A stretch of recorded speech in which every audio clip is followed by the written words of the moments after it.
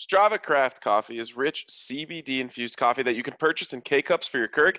You can get it whole bean or you can get it pre-ground, and you can always get it sent straight to your door for 20% off when you use the code DNVR20. So head over to StravaCraftCoffee.com and get your CBD-infused coffee today. Broncos Country is sitting in the south stands, drinking the Coors from Mile High, the best part of the weekend. Hugging a perfect stranger as they become a friend, having a good time when the orange and blue WIN. Tuning in every day with the good folks down at DNVR. Welcome in to the DNVR Broncos Podcast, presented by MSU Denver Online. They'll put a dynamic education at your fingertips.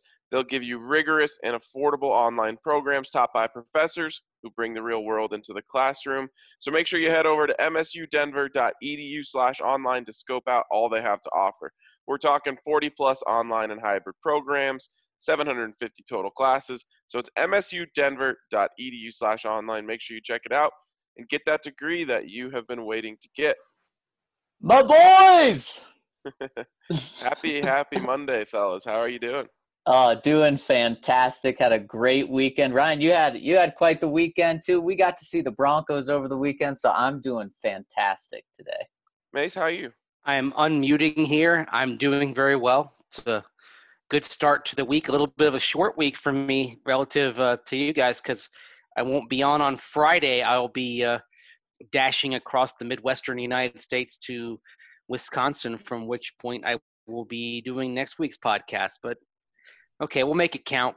I'll squeeze 5 days worth of hot takes into 4. Can't wait. Yes, and you said that you were unmuting yourself, and the Broncos unmuted themselves this weekend and made sure that their voices were heard as they organized the peaceful protest through Denver. And all three of us were there. Funny enough, Mace and I ran into each other briefly. I never saw Zac. Did you and Mace run into each other? I did. We did up at the front because they were keeping. They had a lot of the media. They wanted them up front because they kept trying to make sure players were up front and get some of the just the fans and regular marchers in the back because they wanted the Broncos to lead. But they also want to make sure that the media was out front to document and chronicle it. And that's where it was a downtown intersection, right? We ran into each other and where they were kind of reorganizing everybody to take some pictures. Yeah, and Ryan, I responded to an Instagram that you posted yesterday and said, "Did you take this photo?" And you said, "Yeah, I certainly did." And I said, "How the heck did we not see each other?" Because I'm telling you, we were like 6 feet apart. We were social distancing apart from where I was standing and where the photo was taken. But you know what? It just shows how many people were down there and how many Broncos were down there. They had over 50 players there, all 25 coaches, including Vic Fangio. You had Joe Ellis there. You had members of the PR staff. It was truly an incredible turnout from the Broncos. Yeah, and you kind of touched on it a little bit there, Mace, but to me, the most incredible part of the whole thing is once the actual march itself started, the Broncos were just amongst the people. And I'll be honest, it's not what I was expecting. I thought there would be a line of Broncos security kind of protecting them from the public and separating them, and it wasn't that way at all. I mean, you did have a lot of the Broncos at the front, but it wasn't like a line of Broncos at the front. You know, they were just kind of scattered throughout the front. And, obviously the main reason people were there were for the protest and for the march. But, if you were there, you had a chance to go say hi to Drew Lock. And not just media, I'm talking about just a fan could have introduced themselves to Drew Lock or Jerry Jeudy or Bradley Chubb or Cortland Sutton or Justin Simmons. And I thought that was really cool. To me, it made it a lot more powerful that they were really quite literally standing with the people. Yeah, that was tremendous. And one of the things that I liked as well was seeing people come up to the Broncos players and they were thanking him for being there. But the Broncos players were pretty grateful for the opportunity. as well to do this. And also, I don't want to say players, I want to say coaches, because they were involved and they were right there marching with the players. So it was actually pretty cool to see Pat Shurmur getting a chance to march alongside Dalton Reisner and Drew Lock for part of the march. And you kind of saw the future of the offense come together as well. So there were a lot of really cool, really wonderful sights that went along with it. And just the fact that it happened, it was peaceful. It was civil. It was everything that you hope that a protest can be. And it was powerful. I mean, that was the other thing. It was a really powerful sight to see, to see Cortland Sutton, to see Justin Simmons, Drew Lock, Dalton Reisner, everybody chanting, everyone marching along for a common cause like this. It was one of the most significant things I've ever been a part of in my years covering this sport. And frankly, I don't know if I speak for you guys here, but I mean, I was covering it, but I felt like I was marching too, because I'm in their corner on this. Yeah, but without a doubt. And one of the things that Justin Simmons said in his speech right before the march itself was, we're not here as Denver Broncos. We're here as members of this community fighting for the same cause as you. And that's exactly what they proved. Because like you said, it was so cool that the Broncos were just they weren't sectioned off. They were with everyone else, showing that they are fighting the same cause that everyone else that was there was. Yeah, and I wanted the players to know that too, because I'm right there with you, Mason. I told the guys I'm not going to stick a recorder in your face or anything like that today. Like, that's not why I'm here. I'm with you that it was extremely significant and a special moment to be a part of that I don't think I'll ever forget. And you know what? You see some people bashing them for it and saying they're canceling their season tickets and all this other stuff. And honestly, it falls in line with some of the stuff that we've had. We've got 1-star reviews on iTunes for speaking out about this. We've had people unsubscribe from the website, and it's just like, and everyone who does this says something about politics. And, we said it from the first day that we started talking about this. It is not politics. This is not a political issue. This is about what's right and what's wrong, bar none to me. And I think it's very, very clearly a right side or wrong side of history type of thing. And we're not going to be on the wrong side of history. And the Broncos made that very, very clear because they all wore the exact same shirts and masks. The masks said, "I can't breathe" across them. And the shirts on the back said, "If you ain't with us, you against us," making it very clear, just like you're saying, Ryan. They aren't afraid to take sides on this one. Yeah, and I don't think anyone should. Yeah, and I think from the Broncos' perspective, and it's one thing to have the players, but to have the coaches, to have Joe Ellis, and to have the organization backing them up so publicly, the organization has taken a stand as well. And that's something that's also powerful. And frankly, it's led to some of the vitriol among some quarters on social media. But, I kind of view these things as opportunities. Maybe you do lose some people, but maybe you gain some people as well.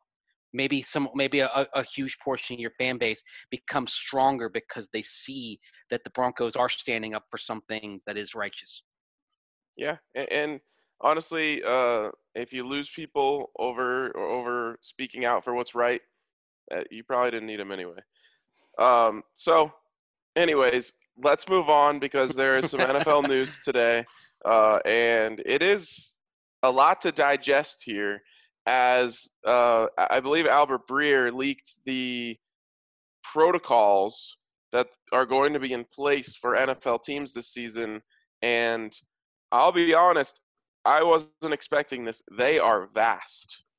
Yes, it is crazy. When I kept reading it, I was just shocked at how in-depth these protocols are. Now, there's no date for players to return, but once they do, it is going to be it's honestly going to be safer than hospitals. It's going to be the safest place that you can be.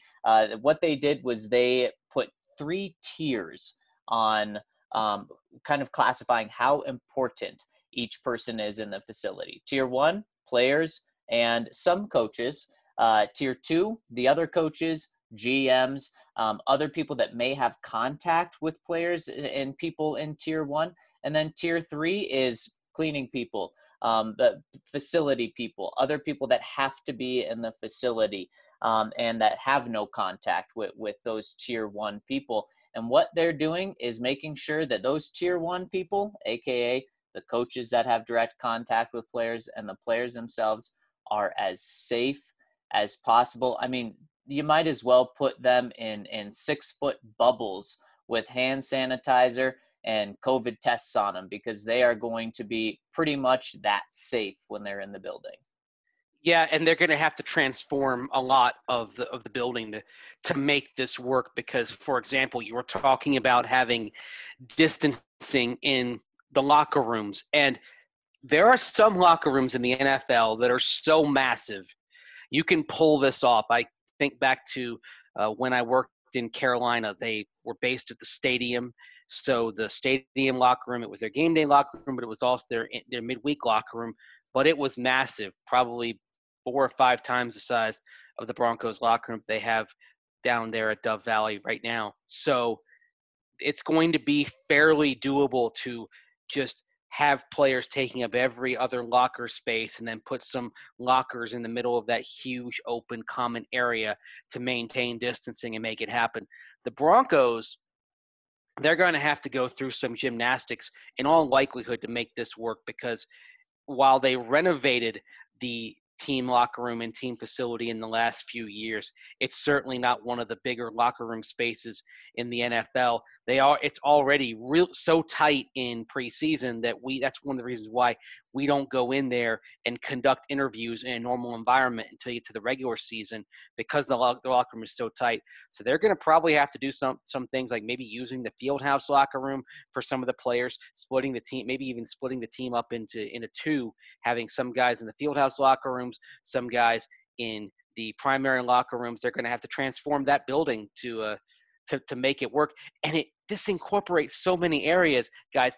The NFL even has a section on how food should be served, basically saying should be, whenever possible, pre-made meals in individually packaged containers, no more buffet, which for some players is going to be a huge disappointment, and even some staff as well, because one of the perks of being at Broncos headquarters is having access to a pretty amazing buffet on a daily basis.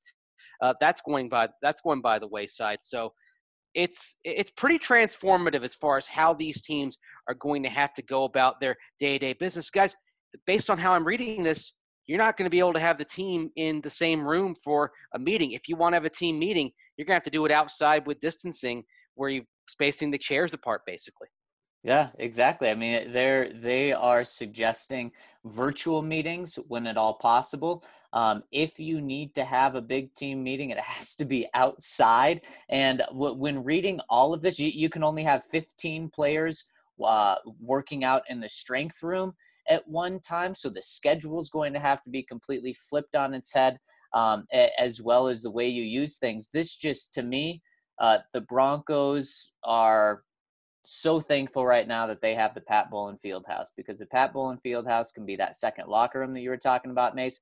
It can be that indoor, outdoor facility for team meetings. It can be the indoor, outdoor facility for some strength things, for some conditioning things. That's going to be key. But Mace, it's turf, and you said one of the things in there that said turf has to be cleaned after it's used, so they're going to have to clean the turf anytime they use this. I mean, it's incredible. I mean, everything that is touched needs to be wiped down by hospital grade cleaners, it says, and even things that aren't necessarily touched need to be cleaned 3 times a day.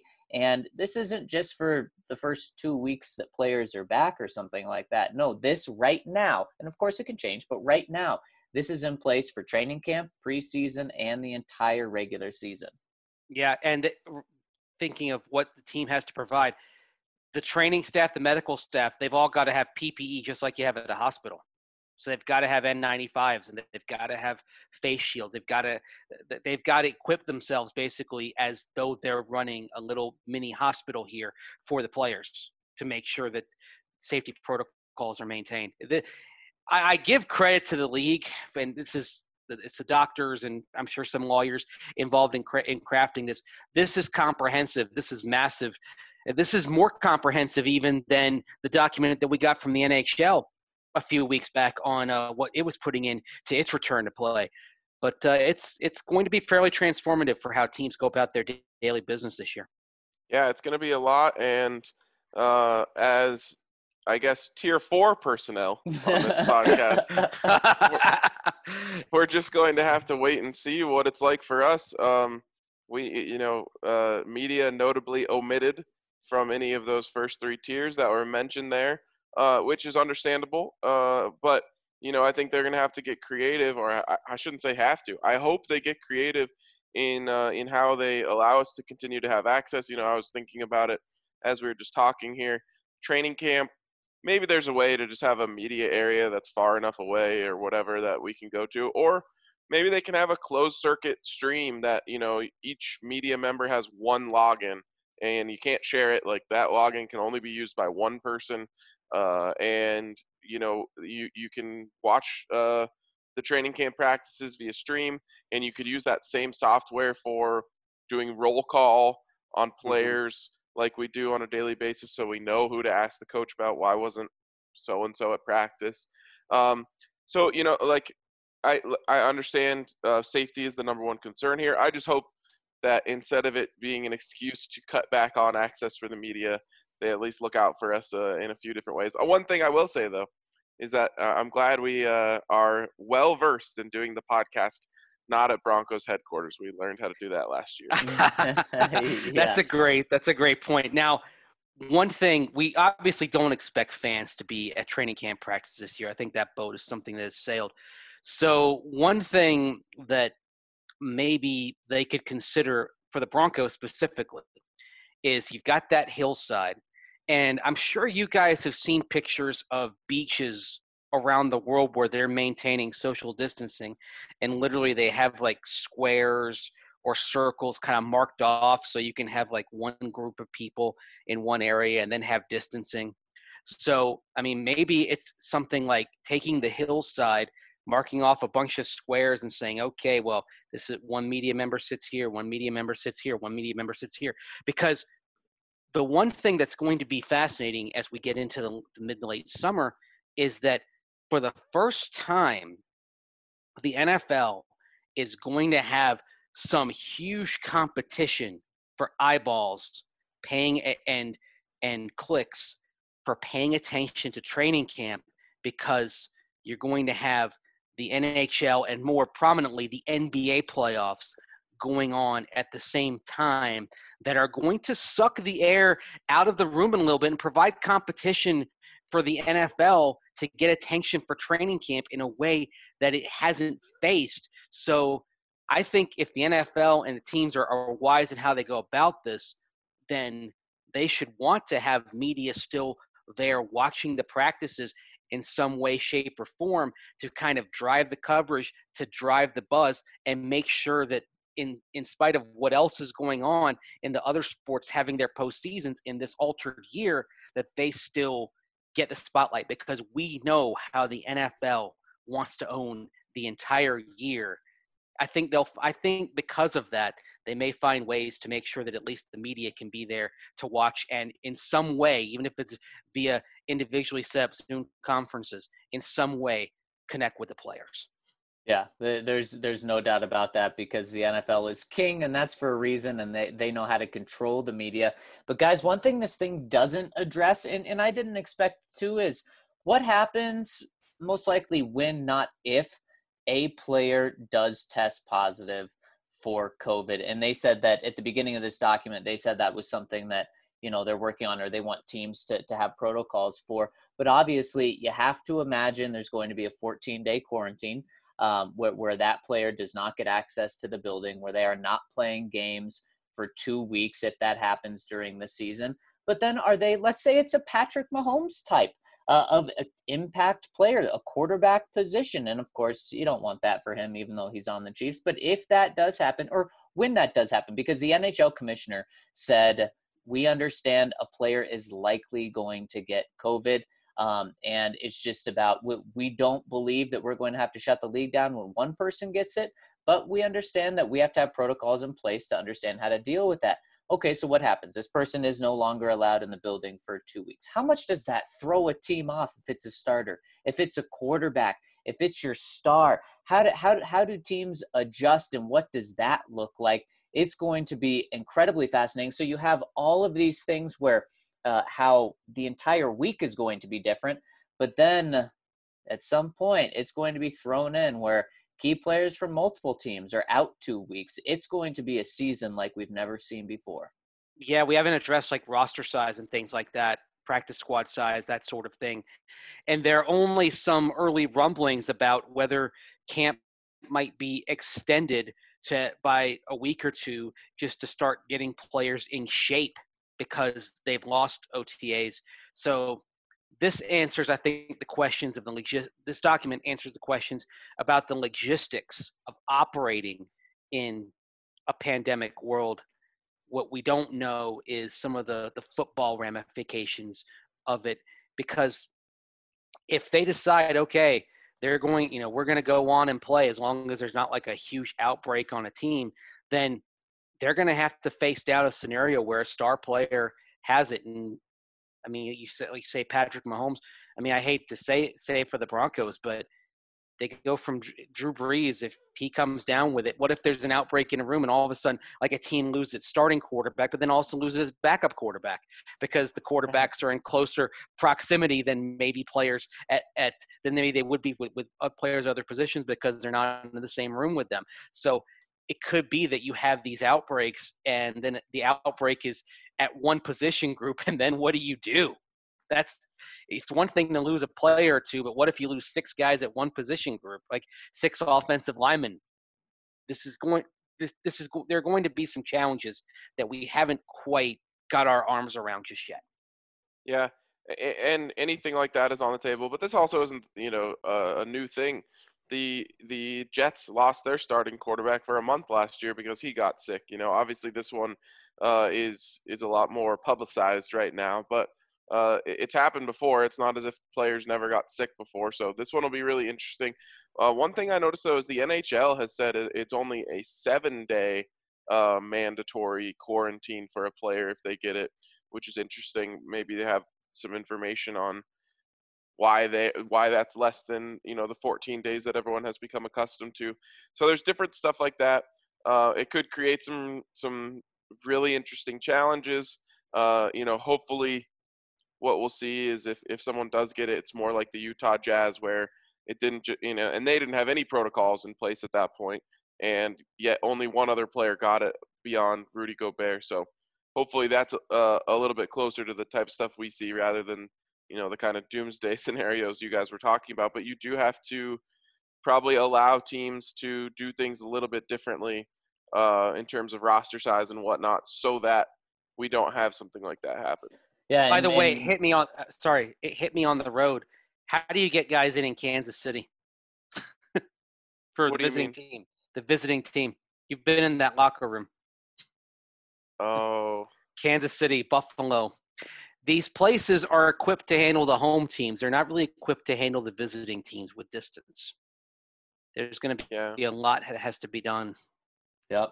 I mean, they have all sorts of rooms in these stadiums, so they might just have, the receivers have a room and the quarterbacks have a room, and it's all spread out. Mm-hmm.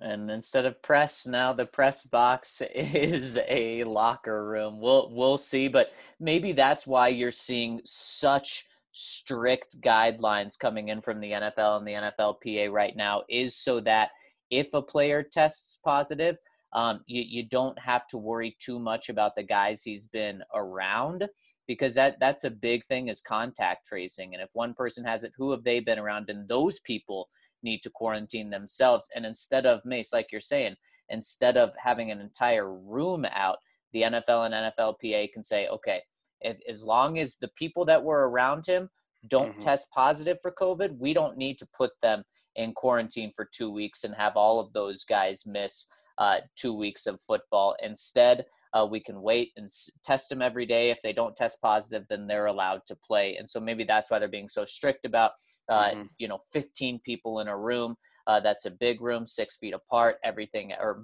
anything you can do outdoors, do outdoors. Anything you can do virtually, do virtually. And teams, may see these rules and say, oh my gosh, this is crazy. But then once they realize, okay, it's so that if one person gets sick, he's the only person that we lose for 1 or 2 weeks. And maybe they will adapt to that. And maybe we will see, half the day be virtual. That would shock me, an NFL coach doing that. But heck, maybe that's what we see for this year. It would shock me, but at the same time, one of the things about this year is everybody adapting. Shoot, we may see certain aspects of teams and how they operate in the offseason, how they operate pre-draft, that look a lot different than they did before, just because they were able to pull off the month and a half leading up to the draft without a hitch in the end some. And they pulled off the draft remotely. So I think we've seen the NFL pass every test of adapting to this new world so far this year. I don't have any doubt that they're going to pass this test as well, and that they're going to adapt successfully to it and find a way to make this work. It's going to be really interesting. You mentioned maybe getting players in shape with a little bit early training camp, and we know that the Broncos, at least many members of the offense, have been staying in shape, doing workouts together. Jerry Jeudy joined last week and has been throwing with Drew Lock every day since then. And today, KJ Hamler is joining the fold. So the whole gang is getting together, and that's really exciting. I actually had the opportunity to meet Jerry Jeudy for the first time at the protest on Saturday, and really impressive young man. We've talked about him on the podium, and he is very quiet. He is not a fire quote, you might say. But talking to him on the side, I maybe spent 5 minutes chatting with him. I was really impressed. He was a lot more personable than maybe what we saw from him on the podium at the Combine and when we heard from him on the Zoom conferences. So it was great to meet him, and great to see that all these guys are maybe having a little bit of FOMO as they're seeing Drew throw the rock around and trying to get here and get in on the goods. Yeah, exactly. And the defense has been getting together at times, doing some position things, getting with teammates as well. So they're doing as much as they can to stay in shape, really build some chemistry. Probably not even on the field is the most important, but just build that chemistry off the field while doing it on the field, really. And if you want to build chemistry with your comrades, get yourself a 15-pack of Mile High City Copper Lager. It is a delicious beer created by Breckenridge in conjunction with the Nuggets. It's got a beautiful can, nice, crisp, refreshing taste, and just an all-around good beer. So make sure you check that out. And, of course, make sure you check out the Breckenridge Brewery Farmhouse. Great food coming out of there on a daily basis. So call them up, make your order. And if you go online and make your order, you can get a discount when you use the code DNVR. So support Breckenridge Brewery because we love them.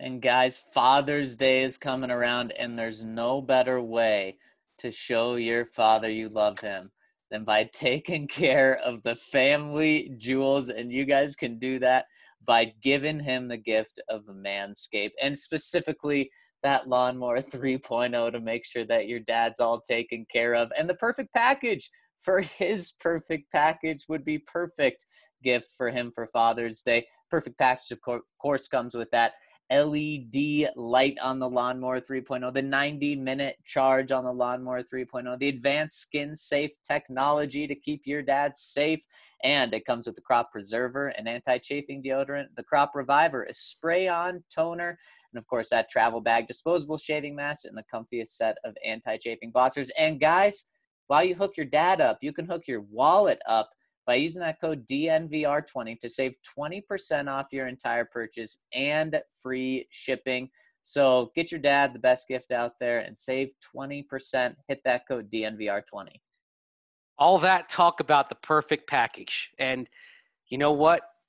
We start our comments with a perfect package of catchphrases of the DNVR Broncos podcast. My boys! You want to? Here's the thing. 75. Cost control quarterbacks love. Dishwasher salmon. That's a big boy. Joe and Aurora, great comment there. All right, next, man. Next one here is from Mile High Mike. He says, couple random takes. Any strong disagreement? Yes, on both accounts for me. So we'll get into these. One, he says, I'm all aboard the lock train, but if Aaron Rodgers claims his Denver next year, he wins 2 Super Bowls before retiring. Is that too many? Yes, I would say so. And the reason is, you know, it's not as if Aaron Rodgers has never had a good team around him. I'm a big love this, Ryan. Keep going. Let's go. I think Aaron Rodgers is a great quarterback, but I don't think that he's been held back necessarily. Now, he's never had the weapons that he would have in Denver, and he would have an incredible package of weapons if he came here. But 2 Super Bowls, I'll say he maybe wins 1 Super Bowl. He has a good chance of winning 1. 2 is a bit much for me. Speaking of perfect packages, he would have a perfect package of weapons in Denver if he was here, because you would have Jerry Jeudy, KJ Hamler, a wide receiver 1 in Cortland Sutton. Noah Fant, I think, would end up being, because you're getting him in his prime, the best tight ends that he's had. But remember, the Broncos only got 1 Super Bowl with Peyton freaking Manning. So I think if they did get Aaron Rodgers, they would get 1, and you'd be happy and you'd take it and be grateful. Yeah, and I certainly didn't think we'd be talking about Aaron Rodgers' perfect package on this podcast, but you never know what's going to come when we're all 3 on a podcast. And yeah, that's exactly it. Mace, is I look at Peyton Manning. Aaron Rodgers would have a similar window as Peyton if he came here, 4-ish years. Peyton got to 2, won 1. Come on. I mean, you guys know I'm never going to say Aaron Rodgers is going to do more than Peyton Manning. So no, he won't get 2. Yeah. Next one here, he says, though it may seem so, this is 100% not a political take, but a football take. And here it is. Colin Kaepernick did not sacrifice his career for his cause. He's just not a good quarterback, so nobody paid him, and he blames the controversy. I couldn't disagree more strongly with this one. You got to look at some of the quarterbacks that teams are throwing out there on the field. I mean, somehow TJ Yates is starting a game every year. Matt Moore is out there getting starts every season. I could go on and on and on. Not only do I believe that Colin Kaepernick would have, I don't know where he is right now, but at that time would have been one of, if not the best backup in the league. I think he was significantly better than a lot of teams' starters. I mean, with all due respect, Colin Kaepernick is a lot better than who the Broncos threw out as starting quarterback in 2016, which is Trevor Siemian. And I think if he was at quarterback for them that season, they probably would have gone to the playoffs. So I really don't think it had anything to do with his football talent. I think he was more than qualified to play in this league. I think if it was the NFL wouldn't have paid him that settlement, which was tens of millions of dollars, I believe, if it was just because Colin Kaepernick was a bad football player. The NFL doesn't give out charity money like that. They had something. There was a legitimate case there for Kaepernick to win. So I think it was more than just he was a bad football player. Yeah, is he an elite quarterback? No. He was mid-tier to maybe even lower mid-tier by 2016 with a bad 49er team. But he was always among the 32 best quarterbacks walking the earth. Probably more accurate to say he was somewhere between 16 and 22. And to have that guy not have any place in the league, starter or even top backup, the system's gone afoul a little bit if there wasn't a place for Colin Kaepernick at the time. Yeah, I mean, just looking at the backups should really, really illuminate that. Forget the starters. But, and even some of the people that you see out there starting football games, I've had this conversation a lot. There's really only like 16 good quarterbacks in the world. And at that time, Colin Kaepernick was right on the edge of being in that group. But, you talk about most teams have 2 or 3 quarterbacks.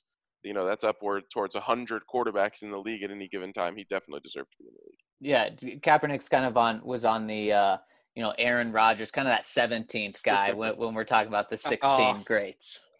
You have to get that dig in, don't you, Zach? You just have to. Hey, I know Drew Lock's going to be the truth, so we don't even have to worry about Aaron Rodgers in Denver. Well, Agreed. Just like I was worried about Tom Brady, so I mean, I kind of get where you're coming from. Count Locula, the pit at the University of New Mexico is insanely loud. I saw an average Lobo team beat a 7th-ranked Utah with Andrew Bogut, and the crowd was the X factor. That arena is an underrated college basketball gem. Love the Count. RK, you've been to the pit, right? One of my greatest memories, honestly, in sports. Just because it was very unique in the experience. It was the first time the Buffs had been to the NCAA tournament in many years, and they went down there after winning the Pac-12 tournament in Los Angeles. They went down, I believe, as an 11 seed, taking on a 6 seed in UNLV, and it was just that nice distance. I think it's a 7 or 8 hour drive from Denver to Albuquerque, where a ton of Buffs fans made the trip, and we filled up, I don't know, a large section of the stadium. And then there were a lot of Lobos fans there too, who just kind of, I think, felt the energy of the Buffs fans and jumped on with us. And so it was a full stadium all the way in New Mexico of people cheering for the Buffs. And the Buffs went on to upset UNLV. It was an incredible experience. I would go back to the pit in a heartbeat. And I would honestly go back to Albuquerque in a heartbeat. And New Mexico as a state, I think there's a lot of gems there. What makes the pit so cool? So you enter the stadium on the top. So it's dug into the ground, and right as you walk in, the ceiling is all completely black. They've got like the Showtime lighting, so it feels like you're entering like a big time environment. It's super dark except for the court there. Just a really nice facility overall. They have like luxury boxes and stuff. So they did an incredible job there. And the way that ceiling is, I don't know what it is about it, but it really holds in the sound really well. Dang. Yeah, I was down there, but I was sitting courtside because I was covering the event freelance at the time. So I think that was the last game of the day, if I recall correctly. So unfortunately, even I was starting to fade a little bit as I was chronicling my 4th basketball game of the day, writing recaps after each one. But the Buffs crowd, they brought the energy, and that really kind of that perked me up sitting there on press row, and it was a lot of fun to be there, and it was my first chance to meet and cover Tad Boyle, and I'm impressed with him as a coach and a person to this day. But the pit is amazing, and you talk about how you enter from the top and you go down.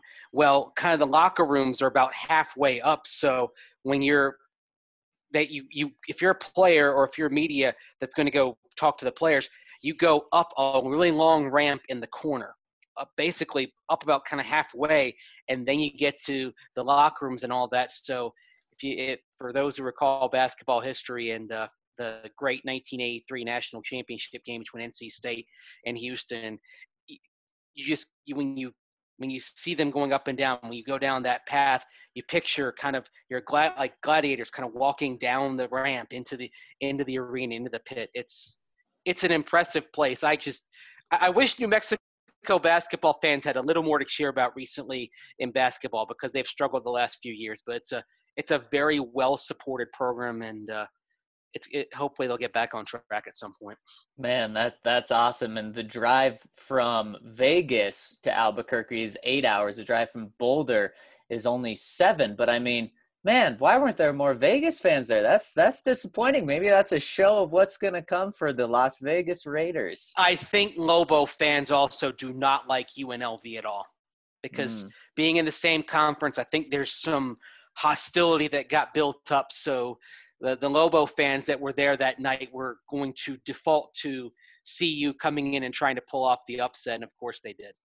Yeah, and you had like one section of UNLV fans and probably like 4 or 5 of Buffs fans. Dang. I don't know. I don't really think UNLV gets a lot of support as a program as a whole. Who knows why? Which is, that's crazy. Next one coming in from Love Thunder Down Under. I haven't caught up to all the pods in the last week, so forgive me if you've discussed this, but probably about time to change the Redskins franchise name, right? Washington Warriors sounds good. Other ideas? A long time ago, I believe that the team took out some trademarks on Washington Warriors because they were investigating buying an Arena League team for the DMV, and that's what they were going to call it. To me, Warriors make sense because they could literally keep everything else. They could keep the logo. They could keep their colors. They could keep all their iconography and just change the name. Yeah, I mean, to answer the question directly, yes, it's past time for a change of that name. But I don't know. I don't think it's going to happen, to be honest. Wasn't there a big push a couple of years ago and it didn't quite get there? I mean, now if there's ever a time to really make the push and have it go over the edge, I feel like it would be now. There was a push that involved taking away the exclusive copyrights and trademarks and so forth because the name was a racial slur. And if that had gone through, then if they wanted to make any money off of their logo and likeness and all that, they would have had to change the name. Yep. Next one here from Buff Devil, and this is a cool one. It says, "Hey fellas, just ran into RK on the street near the Capitol during the protests on Saturday. I was the guy who was listening to the podcast, walking from the protest to my job." Yeah, I was walking up towards where the Broncos were. He was walking away, and he saw me and he was just like, RK, you won't believe this. I'm listening to the podcast right now," and showed me his phone, which was a pretty awesome moment. That is too cool. Quite the coincidence too. He says, "Now to introduce myself, as this is my first ever comment, even though I bought myself a subscription for Christmas. I'm a Colorado native that grew up in Boulder, hence the Buff, and a recent Arizona State alumnus, hence the Devil, that moved home last summer. I earned my degree in sports journalism, so I understand and appreciate all the work that everyone at DNVR does to provide stellar coverage. I'll end my first comment here. More to come, Buff Devil." Ooh, that is awesome. So cool. So cool. I'm left with the question, Buff Devil. When ASU meets CU, who you pulling for?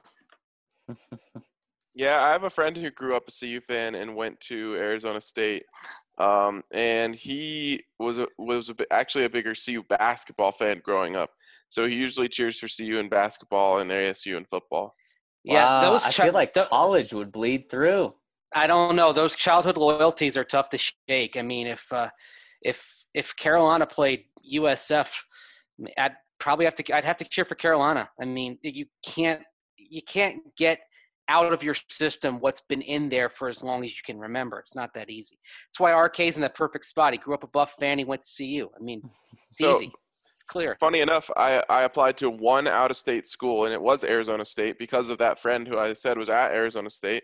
And I really considered going there, but it was exactly this dilemma that really finished it off for me. I was just like, I can't imagine on a Saturday being at Sun Devil Stadium instead of being at Folsom Field. Like, that just doesn't compute in my mind. I can't imagine it. And I also can't imagine, saying, like having that weird dilemma of like, who do I cheer for? Like, it would have been so obvious for me. It wouldn't even have been a question. I was obviously going to cheer for the Buffs and everything. So I was just like, yeah, you know what? This is a good reason. Also, back then, you didn't have the opportunity to like stream any game you want onto your computer. And I was just like, I'm not gonna be able to watch the Nuggets and the Avs and the Rockets. I was like, I can't leave the state. It's just not possible. And then it came down between those two in-state schools, CSU and CU for you, and that was even tougher, wasn't it? Oh, so tough. Yeah, really tough. Really tough choice. Sir James Radio coming in. DNVR, stand up. Seeing the pictures of the march through the multiple posts from you guys really made me feel connected to the march as someone from Southern California. Amazing to see. I have chosen not to attend any of the protests near me as I work with elderly people on a daily basis and did not want to rise endangering with them with the virus still very much alive out there. So thank you for allowing me and anyone else who isn't from Denver, from the Denver area, to be connected through you. You're quite welcome. Appreciate it. Thank you. I mean, thanks for following us all. But that's what we were just trying to do, kind of bring the sights and the sounds and the sentiments to people who couldn't be there, because not everyone who wanted to be there could actually be there in person. So I'm glad we could share it with you.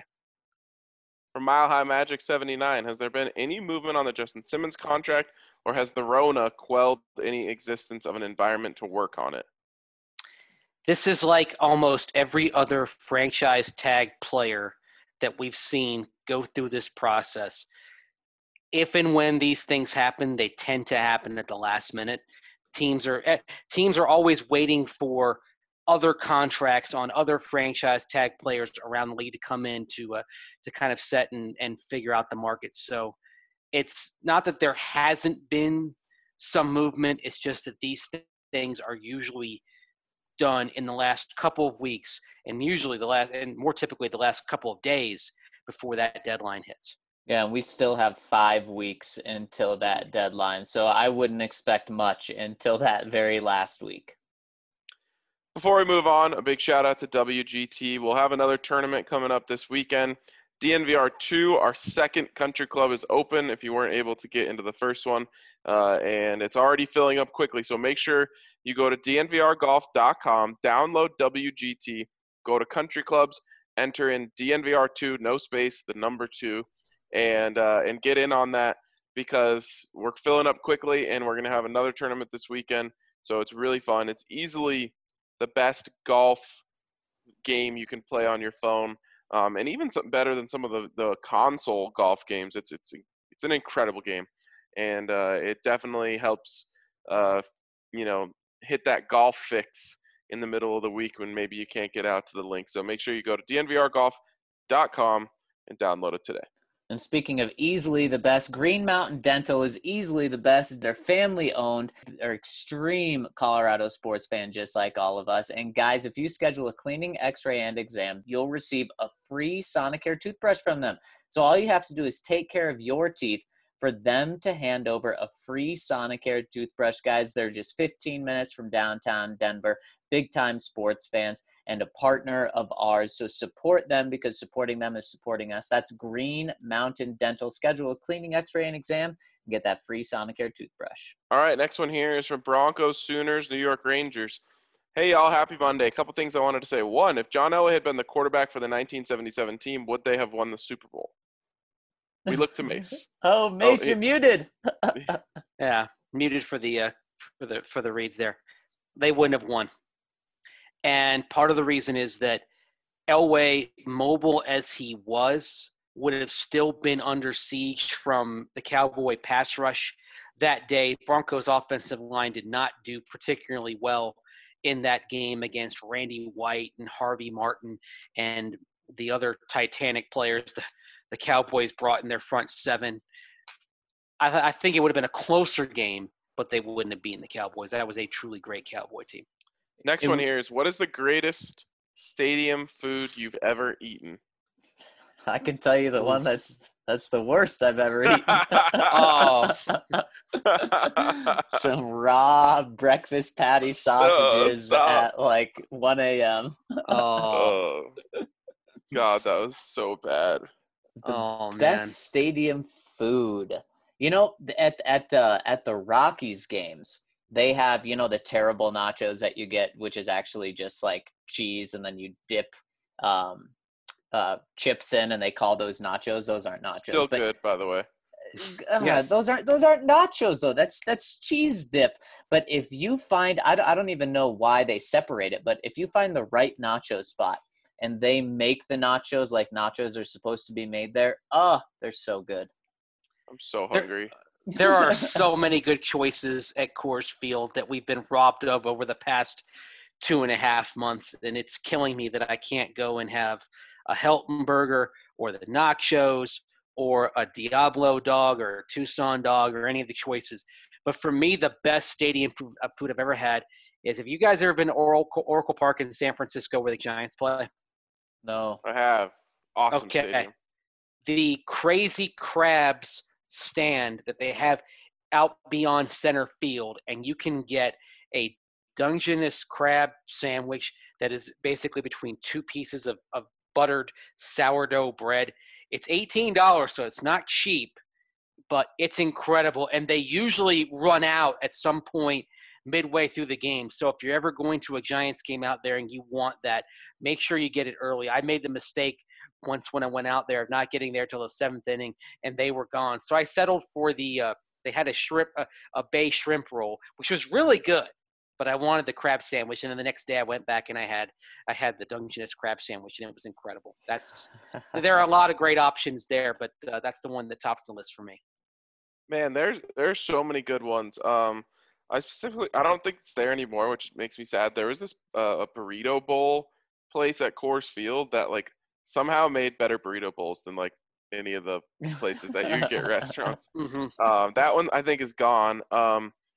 I also had there was like a food testing thing for the Broncos last year as they were like showing off some of the new foods, and very simple, but they had these chicken tenders with like 27 different sauces that you could choose from, and maybe the best chicken tenders I've ever eaten. Oh. Then the number one that I think about maybe the most often is at Coors Field. They have something called a tornado, and it's spelled like dough on the end, like bread. And it's basically like a cinnamon roll meets a churro, and it's like soft and buttery and cinnamon and sugar. And I could probably just eat like 3 of them in one sitting, and they're like a foot long. I wasn't My daughter hungry. loves those. They're so good. I wasn't Oh my hungry when we gosh. started this conversation. Now I'm starving. And you mentioned the stuff at the Broncos Stadium. My favorite item there, they don't make anymore. There used to be one concession stand on the club level where I could go and I could get a pulled chicken burrito, but I could get 2 layers of green chili. I could get a layer of green chili in the burrito and then get it smothered on top. And during the Broncos march to Super Bowl 50, I got that almost every game. I forgot to get it before the Raider game, and the Broncos lost. So my fault. Next home game against the Bengals, I was back there with my green chili on green chili burrito, and they won. So I wish they would bring that stand back, the ability to kind of customize my own burrito and have 2 layers of green chili, because, man, that was incredible. And I would bring it back to my seat at the press box. Inevitably, Pat Graham of the Associated Press would say, man, where do you get that? Man, I'd love to have that. And I'm like, just go downstairs. You can go get one. But alas. Shout out to Pat Graham, PG, great dude. He Yeah, is. I bumped into him at the grocery store last week. We talked for a while. It was actually good to see some other members of the media. That's why I kind of enjoyed Saturday's march, because it was a chance to see some people that I haven't seen in a few months. I've been missing some of the guys and gals that cover this team. Totally. Okay, 3 is for Mr. B. 4. If you could add one of these groups to the team right now, what would you pick? The 1998 offensive line or the 2015 defensive backfield? Ooh, I got to go with the defensive backfield, even though it's a good safety core in particular. But remember that 98 Broncos O-line didn't have Gary Zimmerman. He just retired. Man. With Drew, though, if you add that, then there's just no excuses on offense moving forward. Give me the offensive line. Yeah, I want the offensive line too. I realized they weren't perfect from the tackles, but I think that the defensive backfield is pretty solid right now. So I think you have a bigger chance for upgrade on the front side.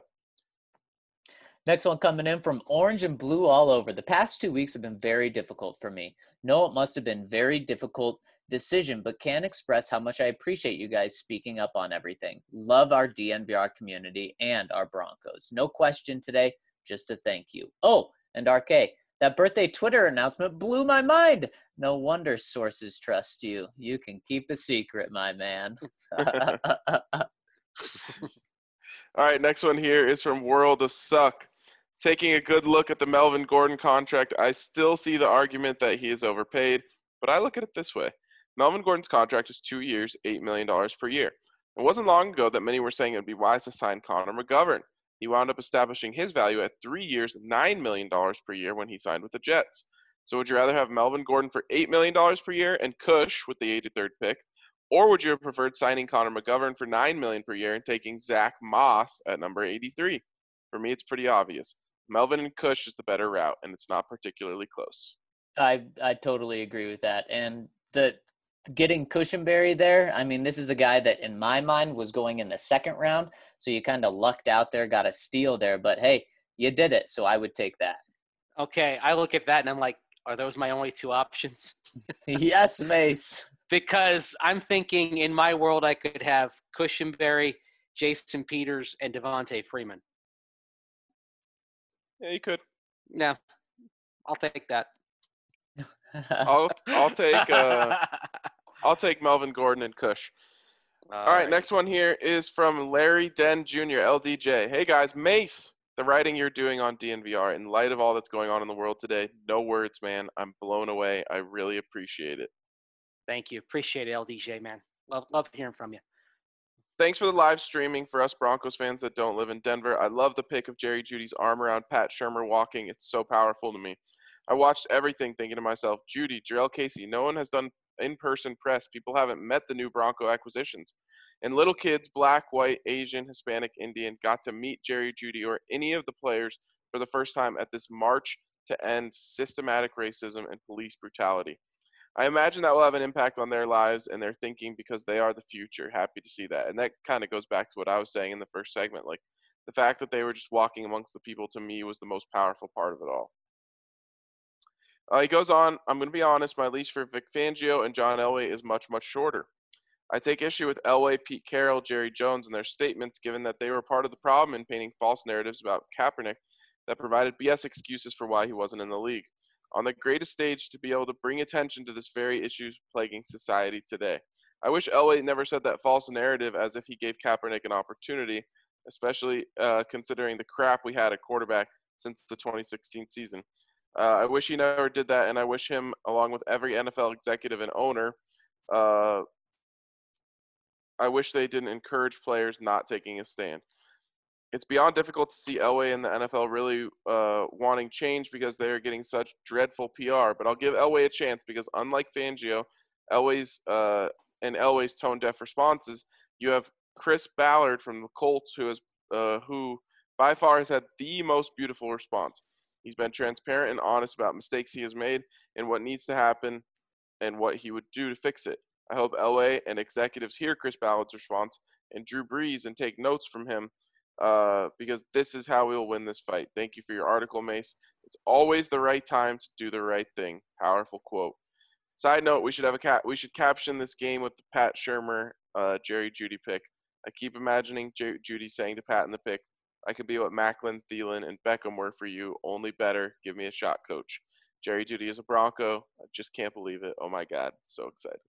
Yes, Jerry Jeudy brings a ton of excitement. I got to meet Jarrell Casey, one of the guys you mentioned there, LDJ, and man, he's a good guy. He's going to fit in so well, and it's going to be exciting. It's going to be very exciting, and LDJ, I totally understand where you're coming from there. And there was actually a Kaepernick Broncos jersey at the march. And boy, that was a sight to see with number 7 on it too. Yeah, that was pretty awesome. Even though we know he wouldn't have worn 7 if he'd come to Denver, but it sort of was a glimpse of what might have been if Kaepernick had become a Bronco, if they could have made things work in 2016. Jarrell Casey, by the way, ESPN posted this not too long ago that Casey was on the Double Coverage podcast with the McCourty brothers, and he said that the way the Titans traded him to the Broncos after his years in Tennessee was equivalent to him throwing him away, quote, like a piece of trash, unquote.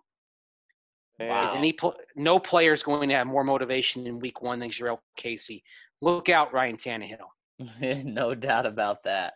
And one thing I just want to clarify, because I feel like the timeline gets lost a lot here with the way things are with the Broncos and Kaepernick.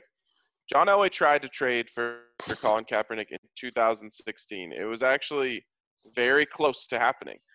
They had a deal in place. They asked Colin Kaepernick to take a very significant pay cut, basically a 50% pay cut for them to put the trade through, which is crazy if you look back on it. The Broncos wanted to pay their starting quarterback $7 million. That's what they were willing to pay Colin Kaepernick. That was all before Kaepernick took a knee. So then, of course, Kaepernick takes the knee. That all starts. And when John Elway was asked about like why he didn't want to sign Colin Kaepernick, he essentially said Colin had his chance to be a Bronco. He didn't want to be a Bronco. So just so people have the timelines right there, because I see a lot of times on Twitter, people think that all happened after the kneeling, which is not true. But it's really crazy to think about how close it was. On the back end of our website right now, there is still a draft that's just left in drafts of the official story we were just waiting to hit publish when the Broncos completed the trade for Colin Kaepernick. It was that close to happening. We already had the story written out. We were just waiting for Adam Schefter to tweet it so we could break the news. And then, I mean, the news. What happens if they do trade for him? Not only what happens with the Broncos 2016, do they make the playoffs? Are they not on a 4-year drought of the playoffs? But does Colin Kaepernick take a knee ever? Does all of that ever start? Who knows? And if he takes a knee, does it have even more resonance because he's doing it with a team that was the defending world champion, is presumably a team that is probably steaming towards an 11-5 or 12-4 type of season in 2016. And then what happens after that year? If he's the quarterback of a team that's in the playoffs compared to the quarterback of a team that finished 2-14, I know that there might have been some objections to him in some NFL circles, but he would have been somebody's starting quarterback in 2017. Right, exactly. Next one coming in from the other Ryan. My boys, thank you for your coverage and participation in and out of the march that various Broncos players, coaches, staff participated in on Sunday. I feel like it was a pivotal moment in Broncos history to which you played a role in, which has to make you feel like you were part of something special that you will each remember for the rest of your lives. I thought I'd share the following portion of an op-ed that I read this morning and found particularly salient. Here we go. Unitedly, we declare that the answers to racism, prejudice, discrimination, and hate will not come from government or law enforcement alone. Solutions will come as we open our hearts to those whose lives are different than our own, as we work to build bonds of genuine friendship, and as we see each other as the brothers and sisters we are.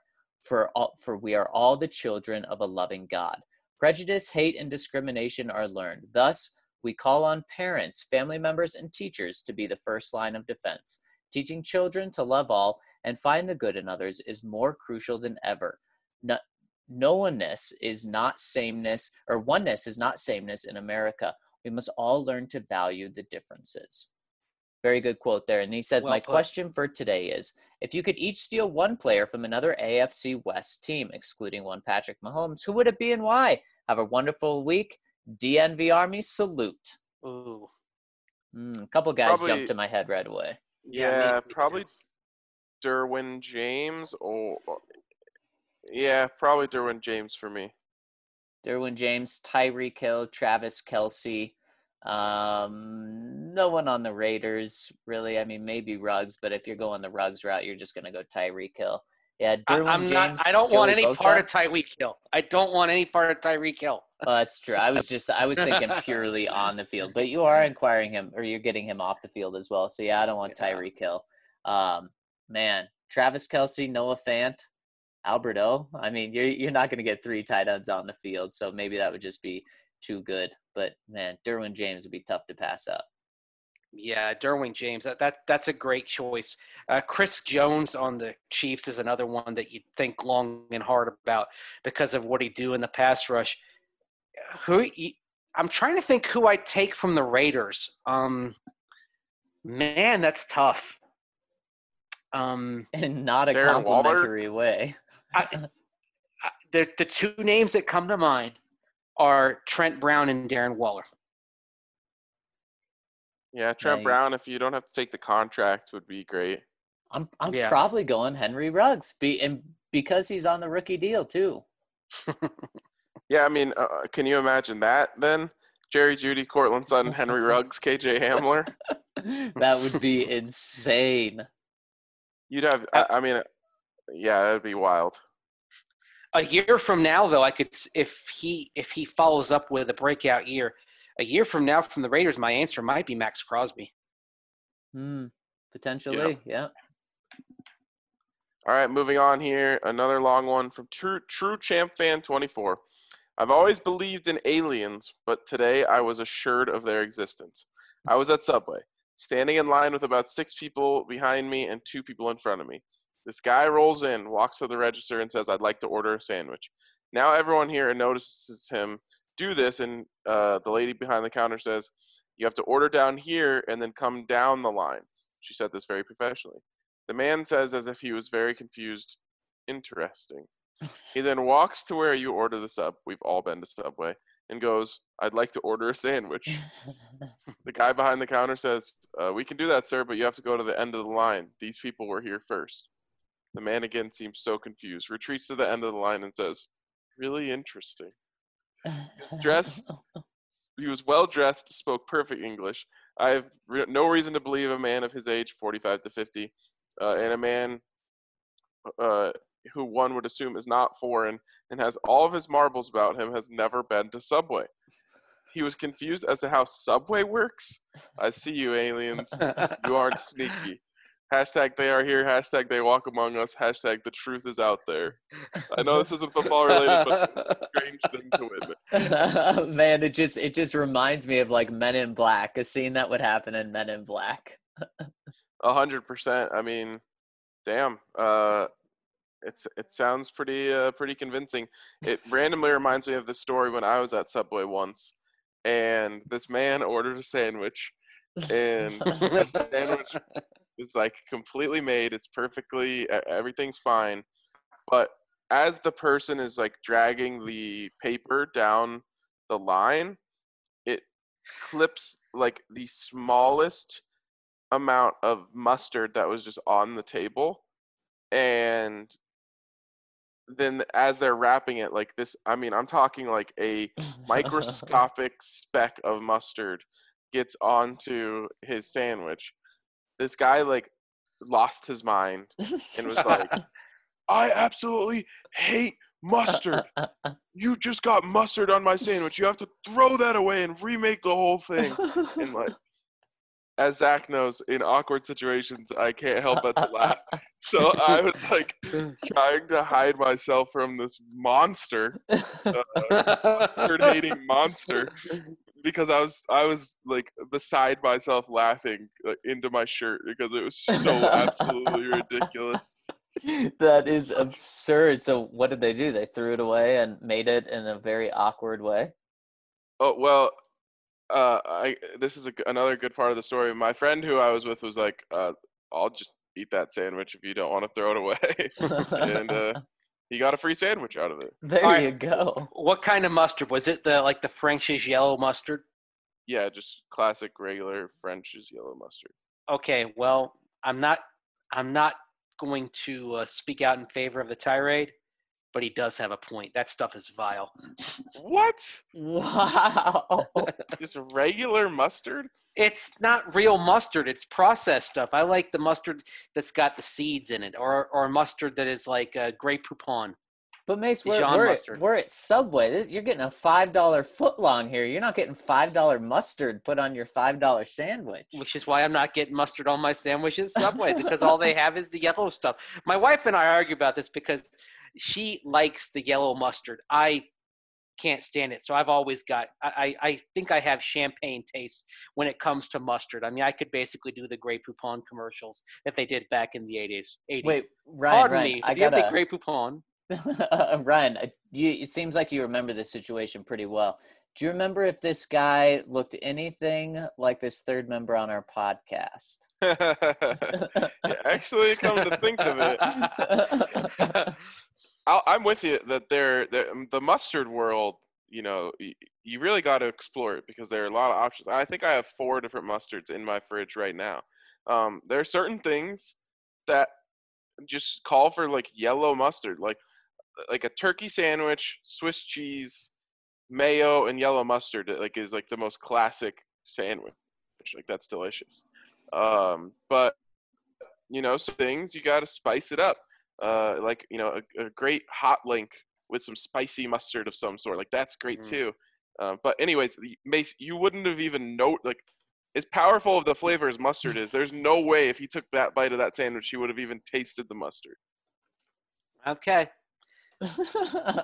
I understand where you're coming from. And again, I would try not to have a tirade like this guy had, but some people are very particular about the mustard and what they want on their sandwich. I'm just saying I kind of see his point a little bit. Oh, my God. Mace is siding with – let it be known that Mace is siding with the mustard monster. I